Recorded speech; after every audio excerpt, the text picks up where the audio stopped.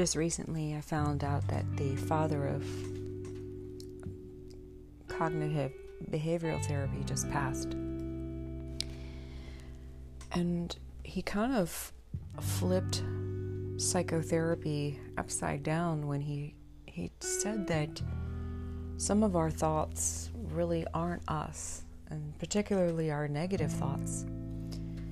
And actually, there's a lot of stuff that happens on the outside that can influence some of the thoughts that we might have. And when you consider some of the thoughts that we might rehearse over and over again, you have to question about whether or not they're grounded in reality. And we have to fault hyperbole, because when you consider how so many people in the messages that they write on social media, they really lack specificity. Instead, they use hyperbole.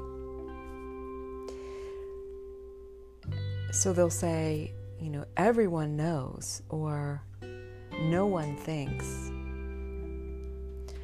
And we do this ourselves in our heads. And so if we say something like, everyone hates me,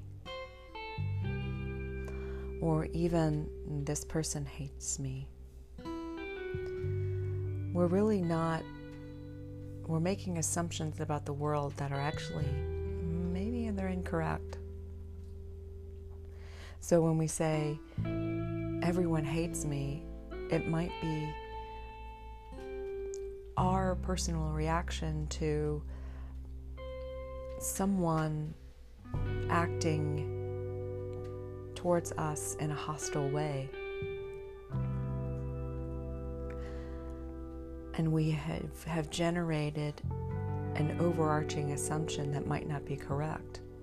So perhaps the way that this person is reacting to me is grounded in that person's experience that might have preceded our interaction with them. So perhaps someone cut that person off in traffic, and now they're very grumpy. And then we interact with them and they're very grumpy. And so then we just internalize that and think it has something to do with us.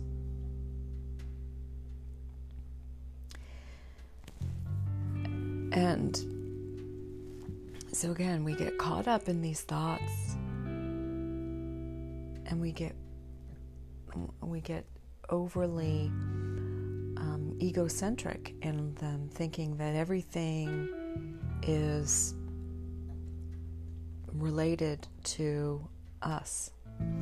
But sometimes some of the ways people behave towards us really have nothing to do with how we act and how we speak and how we think.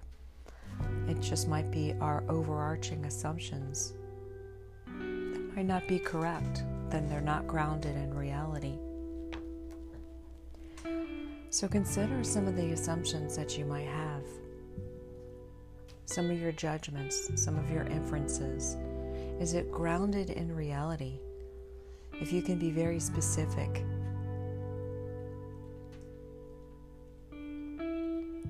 So rather than saying everyone hates me, or this person hates me,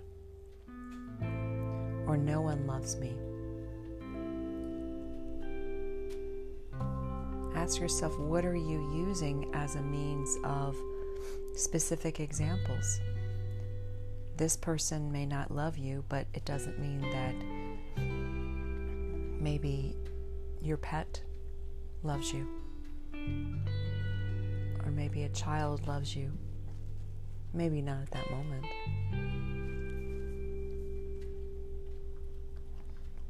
So all these statements that might be circling and manifesting and growing and we're feeding into our heads. Question maybe one of them. Slow one of those down and ask yourself, is this really grounded in reality?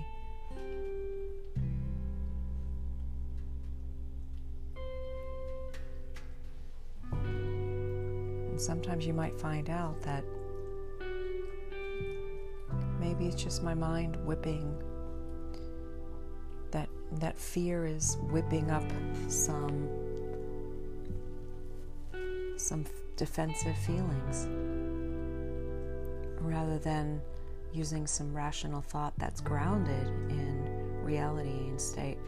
Let me look at something else, look at something different, and see if those feelings still endure.